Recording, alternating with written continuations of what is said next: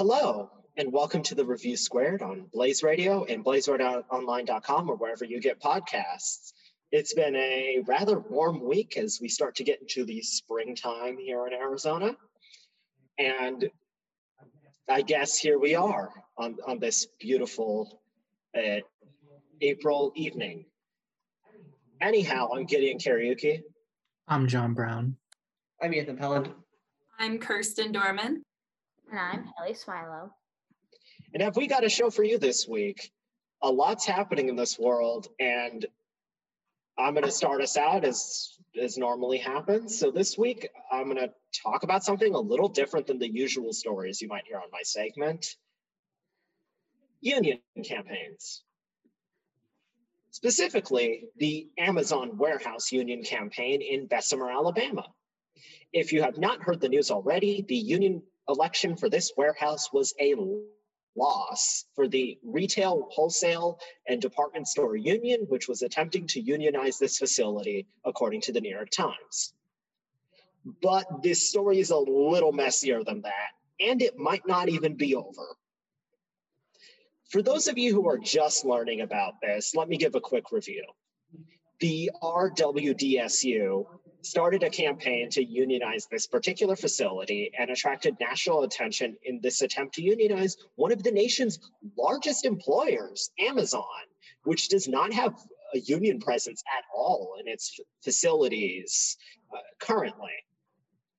About 2,000 workers at the 6,000 worker facility signed cards to join the union, and by virtue of signing those cards, hit the threshold to trigger a union election to be facilitated by the National Labor Relations Board. Amazon did not take this news very well and fought back stridently, employing what has been called a union-busting law firm and mandatory anti-union meetings during the workday, even placing anti-union propaganda in their bathrooms. Even who was a part of the bargaining unit for the election was expanded by Amazon in an attempt to dilute the union vote. This is not to say the RWDSU did not make missteps. This was a fast campaign, only taking months from the start of the campaign to the election, when many comparable union campaigns have taken years and even multiple failed election attempts. And with the staggering loss, about 2-1 at the time of the recording, it begs the question of, should the election have even been called to begin with? All that said, this might not be over. The RWDSU is planning to contest the results and is calling for an investigation into Amazon for what they are calling, quote, and I don't have the quote up here, unfortunately, for what they are calling unfair labor practices. So my question to the panel is, what are your thoughts on Amazon or unions? Or preferably, what are your thoughts on both of those things?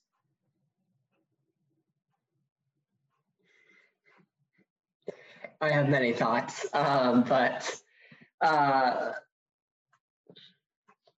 first, I think it's pretty clear just from the already accessible evidence. I think this challenge is very likely to go through, and that they're going to be forced to have another election. Just from what is already publicly known, More Perfect Union has, I don't know how, but has somehow provided already 3 massive reveals of practices that were being implemented. I think the one that was the worst was essentially Amazon pressuring and forcing the United States Postal Service to set up a ballot drop box at the warehouse illegally, and also, so in a sense, it was forcing the people to have to bring their ballots into Amazon's warehouse to drop them off, and allowing, basically, as people were going in to drop off their ballots and deciding their vote, for Amazon and Amazon's management to pressure their employees on how to vote. And also beyond that, I mean, these sorts of elections are extremely stacked against the union organizers. Again, as Gideon said, not to say that they ran a perfect campaign. There has been multiple articles about missteps and mistakes that they made, but they're going up against the most powerful corporation in the world, maybe only, I would even say more stronger than Google, with infinite money, infinite resources, and the will to completely dedicate their entire focus to destroying this unionization effort. And they're going up against a company that literally has so much money that it's just the resources and how stacked the deck is. I think it's amazing that they were even able to get a third of the workers to vote for them. And also, just simply put, they're able to lie. And Amazon companies, they're just able to lie. They're just able to make things up. They're able to engage in rampant disinformation. The things that they're just able to tell their employees completely false information. I think it's simply, for many reasons, it's very difficult for the National Labor Relations Board to enforce when these infractions occur because of how weak the enforcement mechanisms are. And also, just again, as a matter of resources, the National Labor Relations Board doesn't have the resources to get as fully involved as it should. So again, Amazon was able to lie, spread misinformation, create fake websites, create fake Twitter accounts, and all in an effort to convince their employees that they shouldn't unionize. And so I think it just goes to show how stacked the deck is for these unionization efforts, and why we need strong legislation that evens the playing field between these two. And I don't even think that is necessarily a partisan thing to say. I think just from a simple perspective, if you look at how strong employers are compared to their workers and how much power they hold over them, it simply is that there's just an incredibly unhealthy misbalance between employees and employers. And I think it's safe to say as well that the conditions that have brought this about, that these workers were allegedly, I'm saying allegedly for legal reasons, but allegedly were being made to endure, is really, really concerning on a few levels. First of all, on the level of nobody should be needing to buy special bottles for long distance road trips to relieve themselves in for when they go to work for the day. And management shouldn't be dealing with that issue by saying, oh, just don't do that. As well as this, I think it's wildly concerning that time off task at Amazon is so nebulously measured. I've heard so many different things from so many different people about, oh, it's actually just if you spend X amount of minutes away from task, then it'll start being counted. But I've also heard that, oh, if you pause between scanning things, for example, for more than a few seconds, you're going to start accumulating time off task.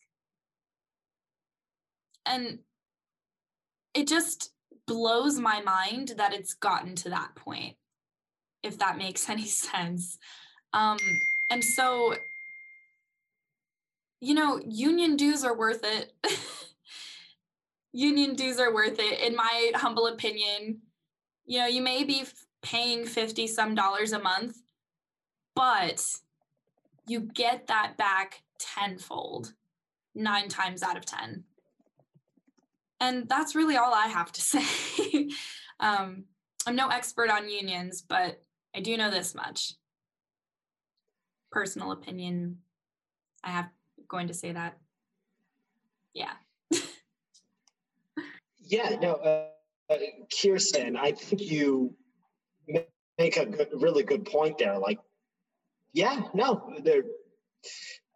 If you can simply, I know the classic, correlation is not causation.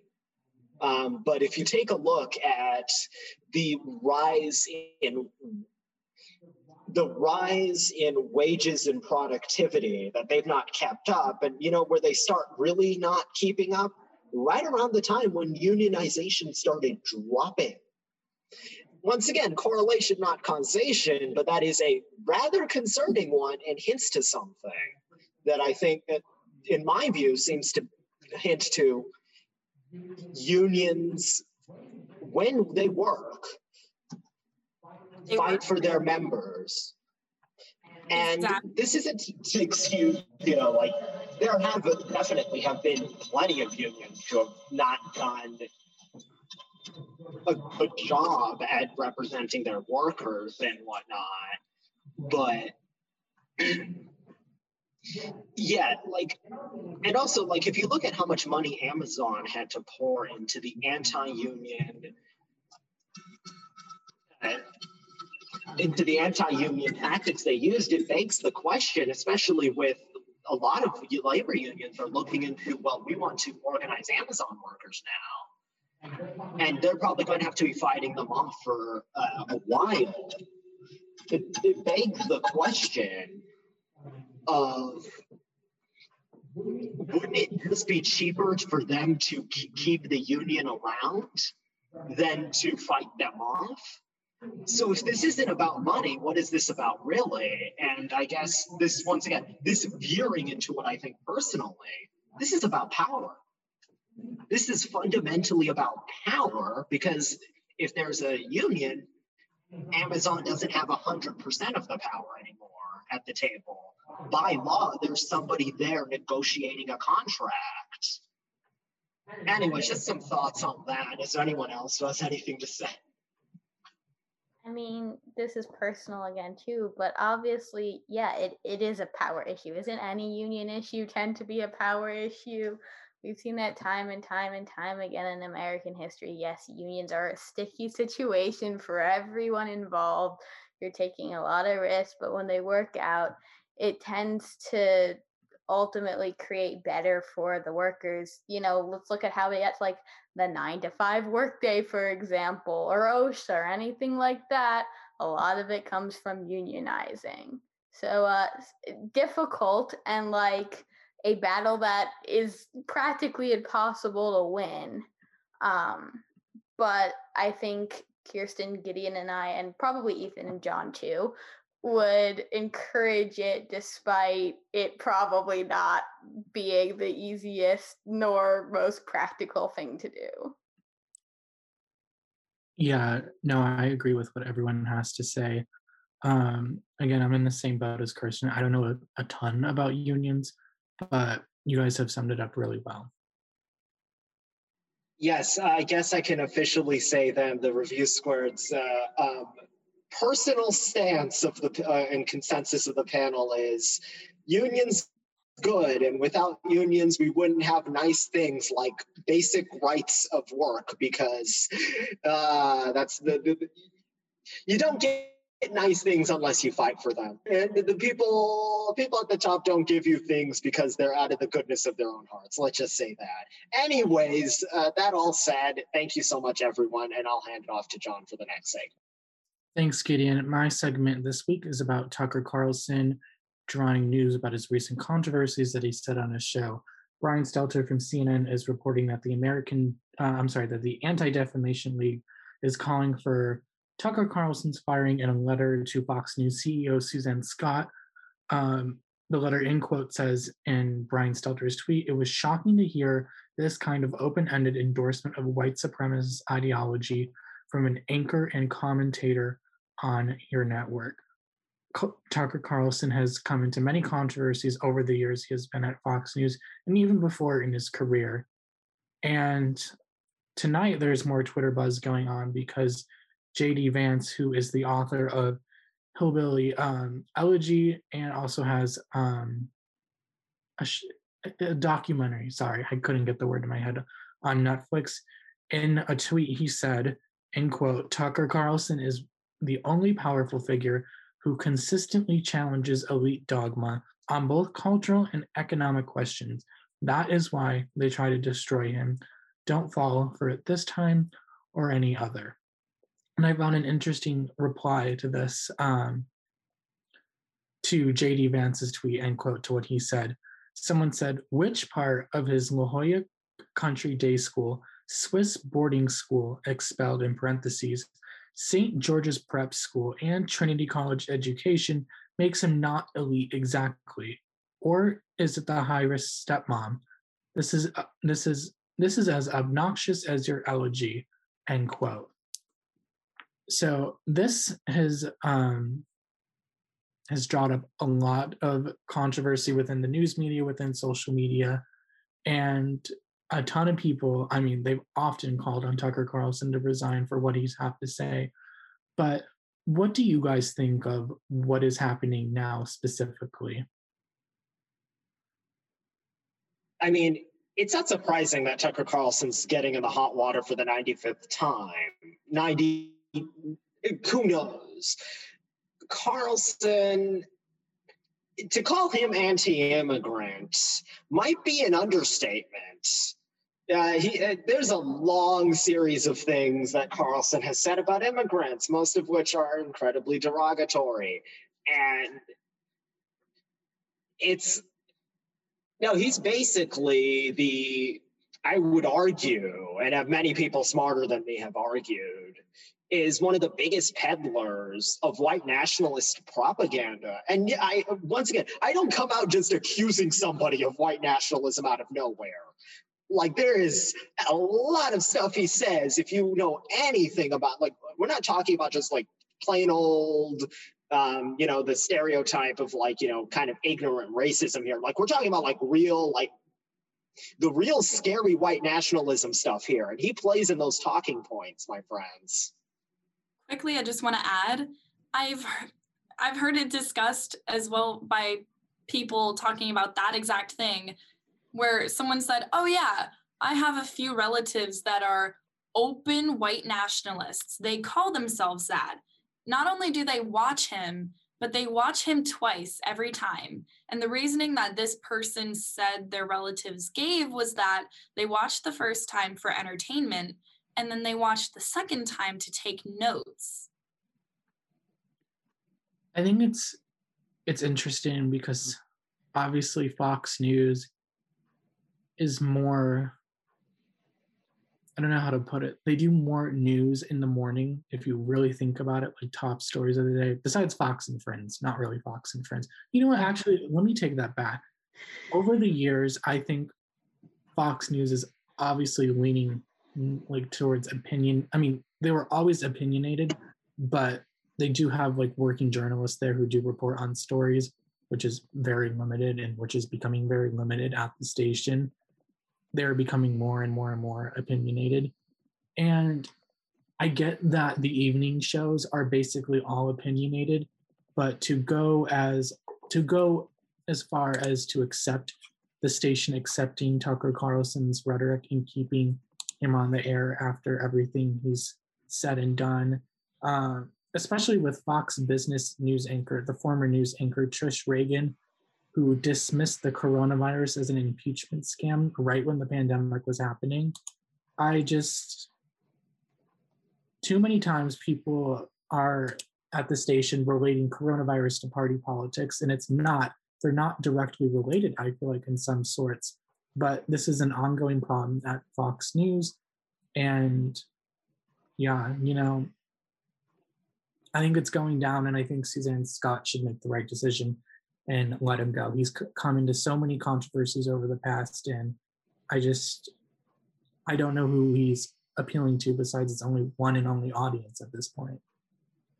Yeah, and I think there's something to be said in terms of everybody's on the panel's favorite discussion, journalistic ethics. I think there's something to be said for the way that people will sometimes play both sidesism in this and say, oh, well, CNN also has opinionated content that they'll air and things like that. They'll also air news commentary. Yes, they do, but this is not the time to say, oh, the other people over there do the same thing. Because really, if we're being honest with ourselves, at least in my view, this is not the same thing.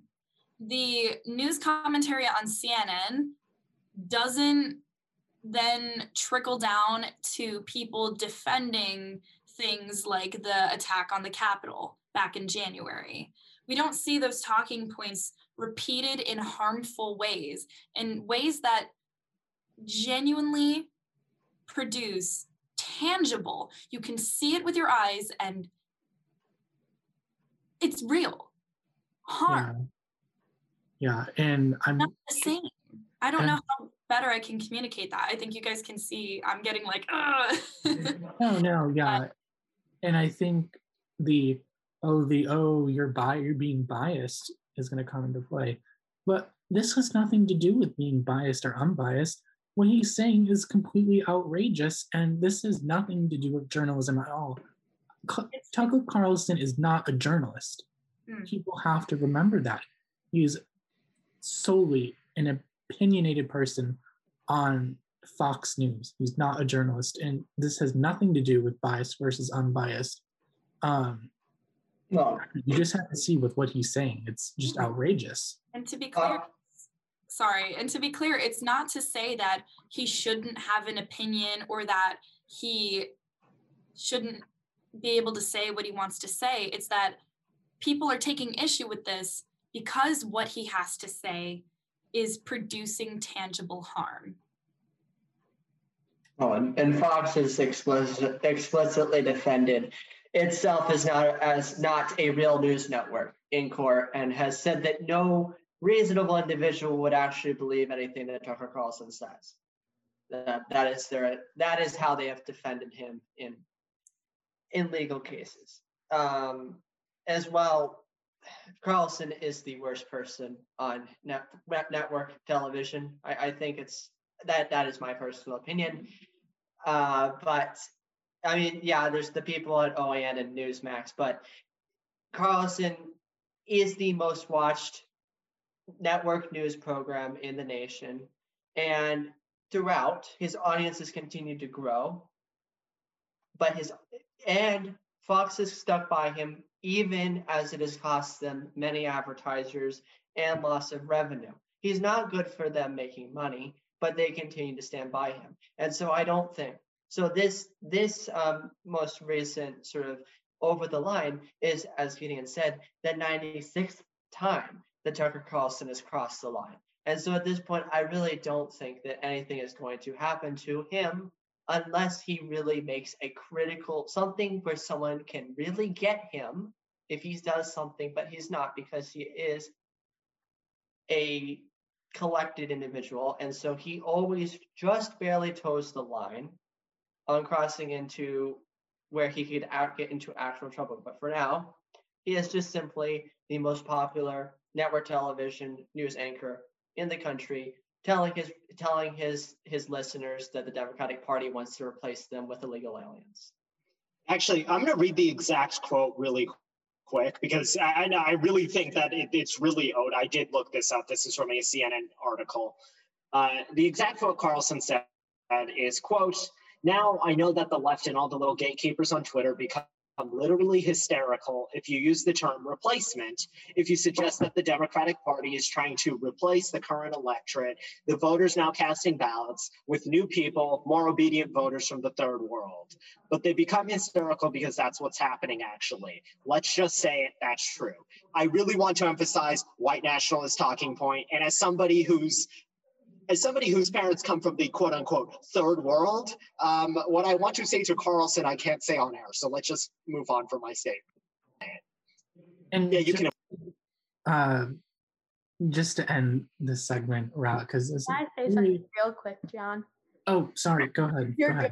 If this is the 96th time, it's going to happen in 97th and 98th and 99th, and none of us here are going to be surprised.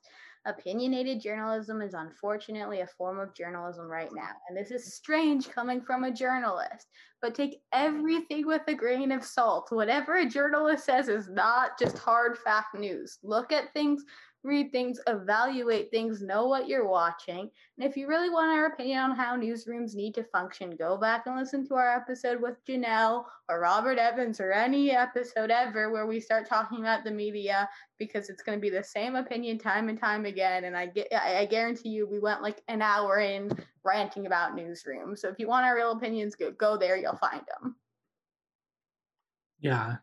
And Carlson has a BA in history, and I don't consider him a journalist, but to each their own. Yeah, that's my segment for this week. Ethan?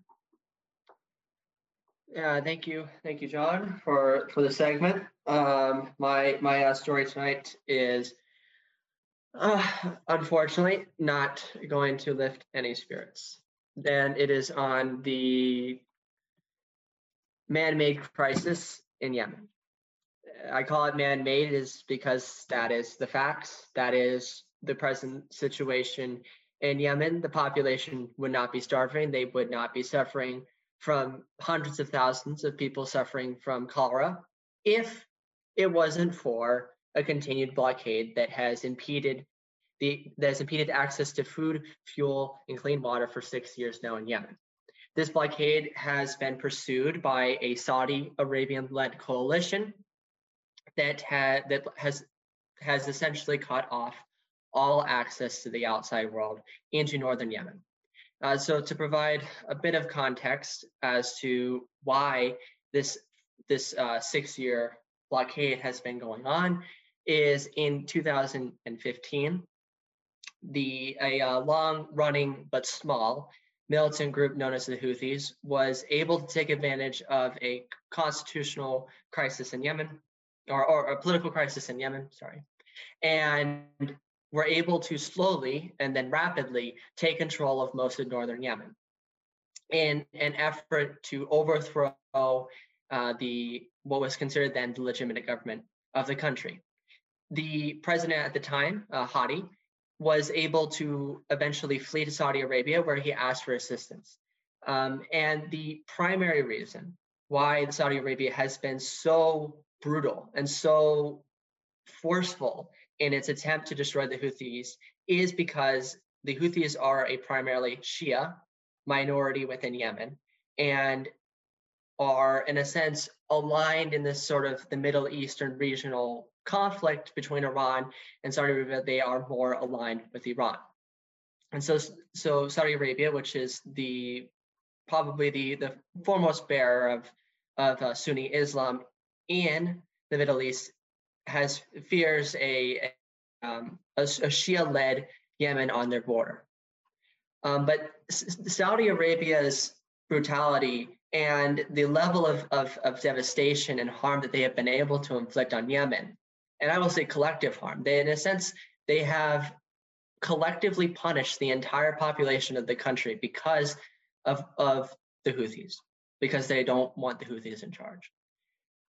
But Saudis would not have been able to do this without support from the United States, France, and the UK. The US, France, and UK, and Canada continue to sell weapons that are being used by the Saudi Arabians to kill Yemeni civilians. We are selling them bombs, we are selling them aircraft, and we are providing them intelligence, and we are providing, all the way up until last year, we were providing them logistics as well. We were helping to refuel their planes as they were doing bombing missions in Yemen. And as well, if the US wanted to, it could today force the Saudis to end the blockade, but we don't. Okay, and the Saudis would not be able to maintain this blockade without the US's implicit diplomatic support. Much of the world is against what the Saudis are doing, but because the US is, in a sense, implicitly supporting it diplomatically, no countries are really able to take definitive actions against the Saudis. And so this needless suffering that is occurring, there are 53% of Yemenis are starving. There are, as I said, 500,000 people with cholera, and the UN is estimating that this year, 400,000 children could die of malnourishment. And this is continuing when the US could stop it. And this is why there's a hunger strike that is taking place in Detroit amongst the community there, amongst the small community there, in an effort to ask the US to force the Saudis to end the blockade. And that doesn't mean that even forcing the Saudis to end their bombings or end their military campaign, but it's just to let the Yemeni civilians get access to the fuel and water and food they need to survive. And that is what's been taking place for the last 4 years. So I just wanted to go into that because it's the world's worst humanitarian crisis right now, and it is entirely man-created. Yeah, the crisis in Yemen that's been ongoing for the past couple of years, it's just been nothing short of a huge tragedy because, as you said, Ethan, completely man-made. This is not a natural disaster, which natural disasters happen. They happen everywhere, almost. But this is not a natural disaster or anything. This is completely by the machinations of factions, both inside Yemen and outside Yemen too. And this sort of seeming to become an ongoing proxy war that is there's many countries that have been fallen prey to proxy wars before. It's not a new thing in the history of humanity, but this one is just so particularly tragic.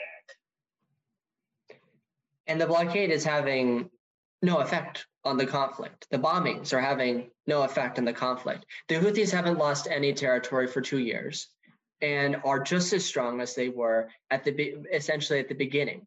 Essentially, the Saudis are unable to defeat the Houthis. And also at the same time, the instability that's taking place in Yemen is also allowing other terrorist groups and other separatist groups. So not only are the Houthis trying to break away in northern Yemen, but there are also separatists in southern Yemen, and which are being supported by the United Arab Emirates. And at the same time, you are having ISIS and Al-Qaeda operating and controlling territory in Yemen.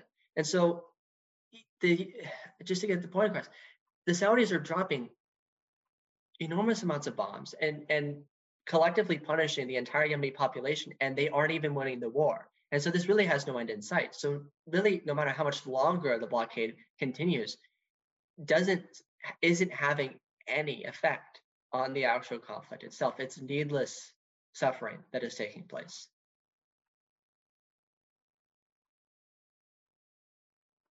And if the panel didn't have any other thoughts, I'll hand it to Kirsten for her story.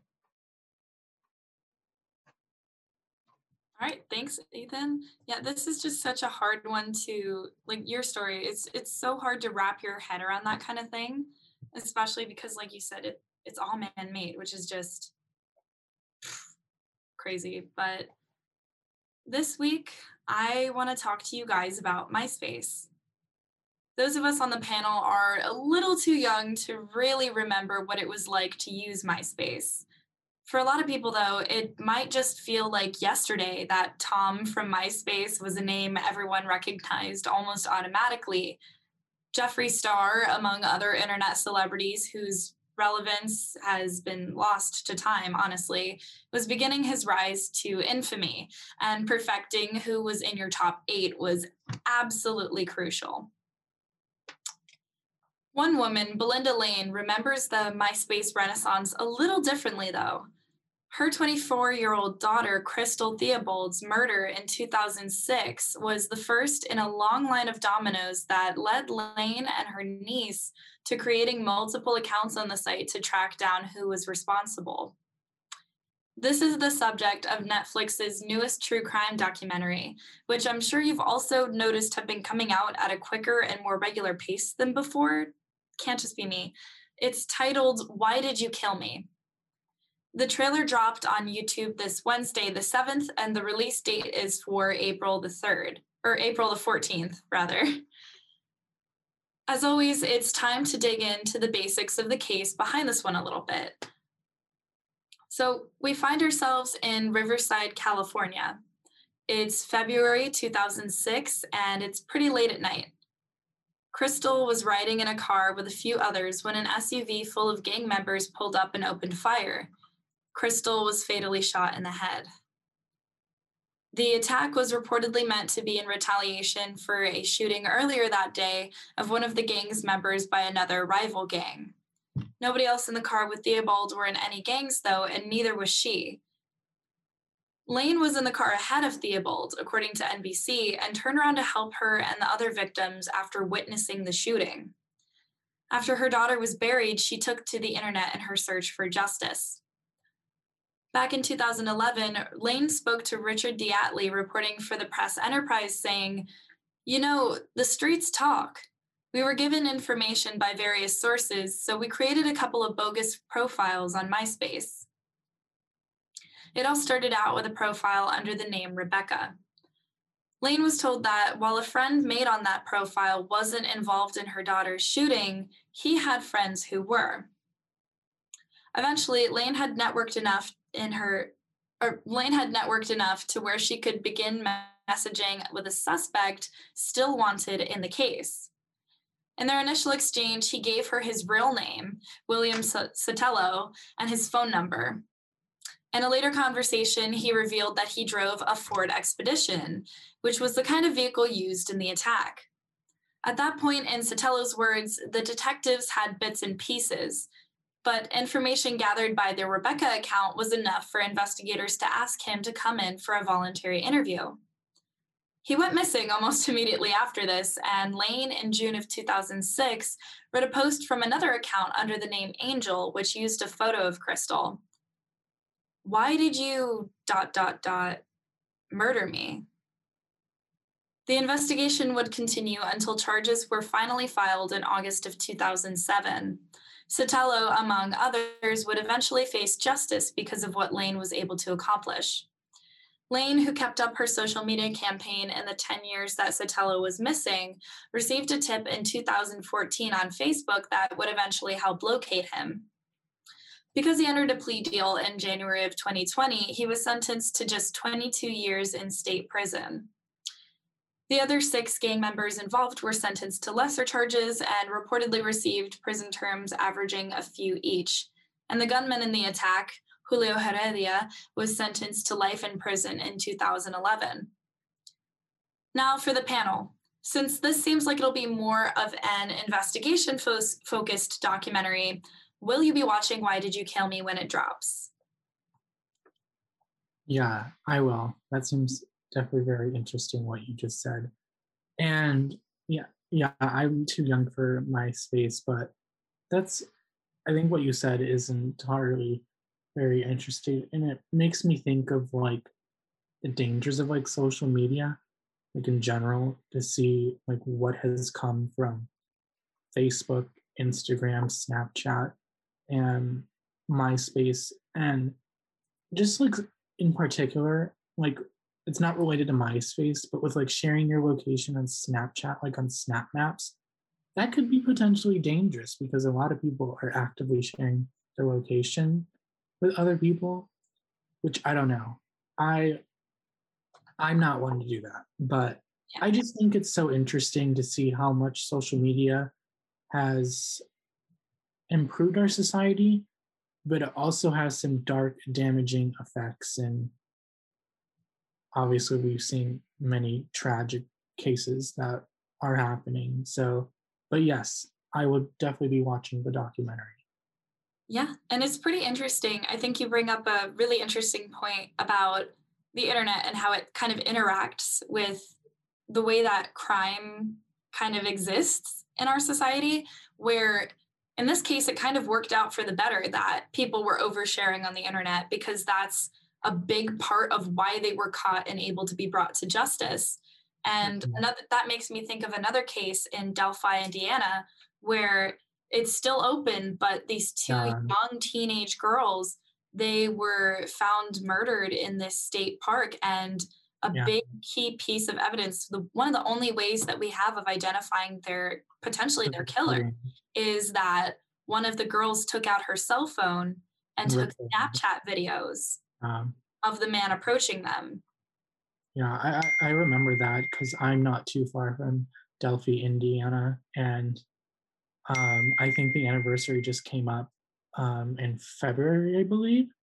It's February or March. Yeah, I've been actively tracking it. I'm so shocked it's not solved, but there's so many cases in the United States that are just not solved and considered cold cases, and Yeah, no, that what she did was, yeah, she did get that recording. I remember when they played that. Um, yeah, I agree, Kirsten. Yeah, it's interesting to see how the internet kind of plays a role like that. What about the rest of the panel? Will you guys be watching this when it comes out? I might actually, with school about to end in like about a month, I'm going to be completely free of responsibilities for about like 2 weeks before my summer stuff starts to really kick in. So yeah, I might take some time during those 2 empty weeks and take some time and watch this. As yeah, I'm very interested by these kind of investigations, like going into like trying to piece all this together. And I do think, Kirsten, it is very interesting how yeah, social media oversharing can really be a bad thing at times. Like, John was pointing out like Snapchat sharing location, which I'm not somebody who's the absolute most active on Snapchat, but I have that off very deliberately. It's like, you do not need to know where I am. Like, Oh, I yeah. share my location with like 2 people, and those are just people who I have lived with. Mhm. And that makes sure, like, family, to make sure, it's like, if you can track me in case they, like, but that is solely because I'm either related to these people or that I happen to live with them in some capacity. But anyways, it's very interesting how kind of our usage of technology is becoming an important component in a lot of different crimes. It's like something that can help bring some kind of resolution and help piece together a puzzle, because it's just one more piece that can lead to bringing out the whole picture. Yeah, I thought you and Haley might like this one a little bit better because I know you guys are definitely not crime junkie type people. But since this is more investigation focused, I guess I guessed halfway correct. Gideon wants to watch. I'll give you the other half. I'll add it to, as I've said before with your segment, I'll add it to the list of like 100 things because at this point I'm so backed up with TV that it's like problematic. But this will go higher than like the murder shows. I'll tell you that much. But the two things that struck me most about this was one, like I originally was like, oh, that's cool that social media was actually helpful, if we even want to call MySpace social media. I guess it's a form of social media. Yeah. And I didn't even think to cross the path of, oh, how harmful social media also is till John brought it up, which is probably problematic that my brain didn't go there. But it was interesting and cool to me that it was helpful. And then secondly, the other thing I was thinking about is why Netflix is all of a sudden putting out so many crime documentaries. I'm confused by it and intrigued because we have now talked about Netflix and Hulu releasing things almost bi-weekly, I guess, at this point. And started by criticizing it and being like, this is potentially harmful and dangerous and we don't know about it. And now it's like a reoccurring theme. So I'm curious as to if you have any reasons or thoughts behind why that is. So I also thought that was super interesting. And like you said, I, among others, have been kind of noticing this pattern of like, oh, okay, I at least wasn't hearing about like, oh, Netflix is dropping a new true crime documentary again and again and again. But I think it could be that people are responding well to these for the most part. And even when they're not, outrage marketing is a thing. And it's really, really effective. And Netflix and Hulu are such giant companies at this point that, like, if they were to make a mistake with one of these, it really wouldn't hurt them that badly. Their stock might go down for a day or two, but realistically, it's not going to take them down in any meaningful way. So really it's net gains here because there's a community ready to talk about these cases and kind of eat up these documentaries, but also there's families out there and there's people who are loved ones of these victims who want their stories told. So in a way, it's just like social media. It's kind of like a double-edged sword. There's good elements, there's bad elements, and it's all about whether or not we choose to take the good with the bad, I guess. So if there's no more thoughts on this one, I can pass this right back off to Haley. And thank you guys for once again going down the little true crime rabbit hole with me this week. So, as always, we've got some lighter fare in this sports world, because what more would we expect from sports? Just kidding, it's been like a social issue for the past couple of weeks. But today, it's not a social issue. We're talking about something fun. If you've been anywhere near sports Twitter as of late, you might know where I'm going with this. And if you haven't, there's been lots of new uniforms in a variation of different leagues. The MLB, the WNBA, and the MLS all released new jerseys this week. So I wanted to talk about them. Obviously, I'm going to start in the MLB because what else would you expect? The Boston Red Sox were the first ones to drop a new jersey. On Wednesday, the 6th, they came out with a new blue and yellow uniform. The actual design's fairly simple, but it's cool to see something Boston Red Sox that didn't have any red involved in it. And on the sleeve, it has a patch reading 617, which is Fenway Park's area code. This is the first of many MLB jersey collaborations between Major League Baseball and Nike. Between now and 2023, every team will have a new Nike City Connect jersey. This is a season where they're getting the jersey, obviously Boston, but so are the Marlins, the Cubs, the hometown D-backs, and the Dodgers. But now let's move on to something a little more exciting, the WNBA. To celebrate the league's 25th anniversary, each team unveiled 3 new jerseys, a Heroine Edition jersey, an Explorer Edition jersey, and a Rebel Edition jersey. For those of you who didn't catch on, it spells out her. With 36 new jerseys, it's hard to choose a favorite, so I'm going to give you my top 5. Coming in at number 5 is the Washington, D.C. Mystics. They're headed back to the 2013 look with a simple red and blue design, but the detailing and meaning is impressive. The uniform is stitched with the 19th Amendment and is representative of women's suffrage and protest all around Washington, D.C. At number 4, we have the Chicago Skies. It's a clean blue layered jersey that's fun to look at. Across the front is a phrase, Chi-Town, in white lettering. According to the Skies website, the inspiration for this jersey was to show the strength of Chicago women. It represents breaking the glass ceiling and pushing the boundaries. Number 3 is an orange and purple jersey. I think you can guess where this is going. It's the Phoenix Mercury. The design is cool. With the only two-toned uniform in the league, it stands out. According to the Arizona Republic, this Explorer jersey is representative of the Valley, the X Factor, the Suns fans and Mercury fans, and it's also representative of Arizona Sunsets. Filling in the number 2 spot is the Indiana Fever. They made a jersey based off of Stranger Things. It's black and red, which isn't the traditional Fever colors, but the jersey looks super clean. While it's not overly symbolic of anything or representative of anything, it's a jersey I'll definitely remember. And then at number 1, taking it all, is New York Liberty. And yeah, you might say I'm biased, but how could you go wrong with a jersey that has equality across the front with nice teal coloring and a smart usage of the team's logo? For me, it takes the cake. But who takes the cake when it comes to the MLS? It's time to find out with another top 5. And surprisingly, it was mostly Canadian teams. And at number 5 is LAFC. It's a slick gold kit done well, and making a gold uniform isn't easy. The design is fairly simple, but it looks clean once again, and it's a good home uniform. The sleeve has the words Los Angeles stitched in black in a circle around the sleeves, and I think it's a good little detail. Coming in at number 4 is CF Montreal. You can't go wrong with a good black kit, and this is just that. There's nice layering with geometric snowflakes, and for a team that's just getting started in the MLS, if they can do just as well as their kit, then they're in for a good season. And at number 3, and now my bias can be slightly reduced, it's the New York Red Bulls, or the New Jersey Red Bulls, depends what you want to look at it as. And after growing up seeing lots of Red Bulls jerseys, I think they finally found a design they can stick with. It's a nice white jersey with opaque boxes that add just enough detail to keep the jersey interesting, Just missing out on the number 1 spot is the Vancouver Whitecaps. If you haven't caught on, when it comes to football kits, I like them simple and one-toned. And this one's a simple white kit with good black and blue lining.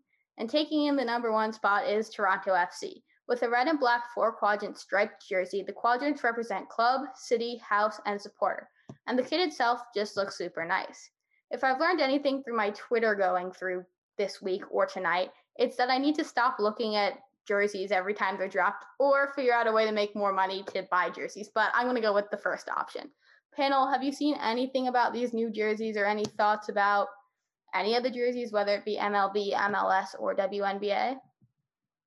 I saw the Chicago Sky jerseys because it was on the news. And yeah, I really like them, especially like around like what you said about celebrating Chicago women. I think that's so cool. I love the jerseys, brilliantly designed. Yeah. Yeah, the WNBA ones definitely stand out the most to me. They seem to have the most meaning behind them, and the colorways are cool. Oh yeah, Haley. I've not really been paying much attention to the sports uniforms. I didn't realize a bunch were dropping over the past week. But you're right about the WNBA ones. Just looking at them up now, and you talking about them, like, yeah, no, they look good. And I do enjoy the embedding of meaning into them, like that, like I guess with Alejandro being absent, I get to fill in partly as the try to fill in the big shoes of the WNBA fan here, despite not exactly being the biggest one because of whatever. But like, I do appreciate them, but like.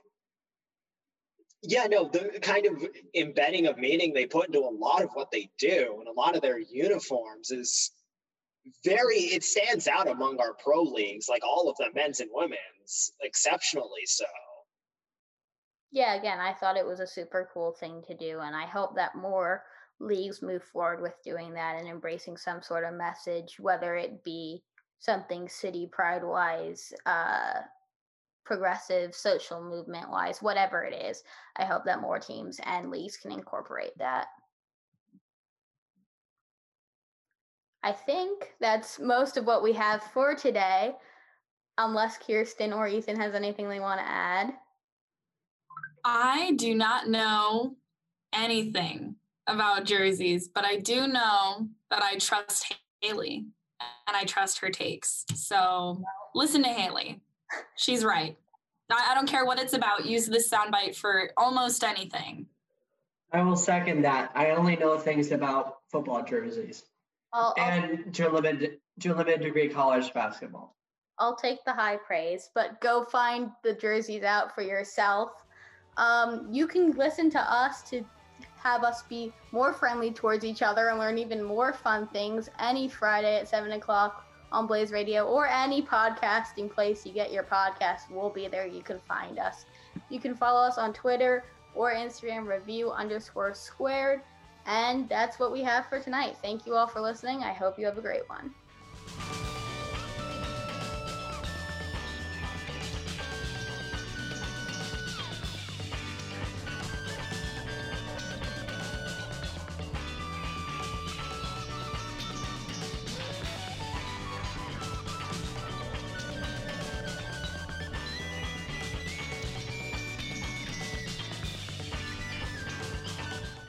The song at the start of the episode is Dedicated to the Press by Betty Davis, and the music you hear is by Springtide.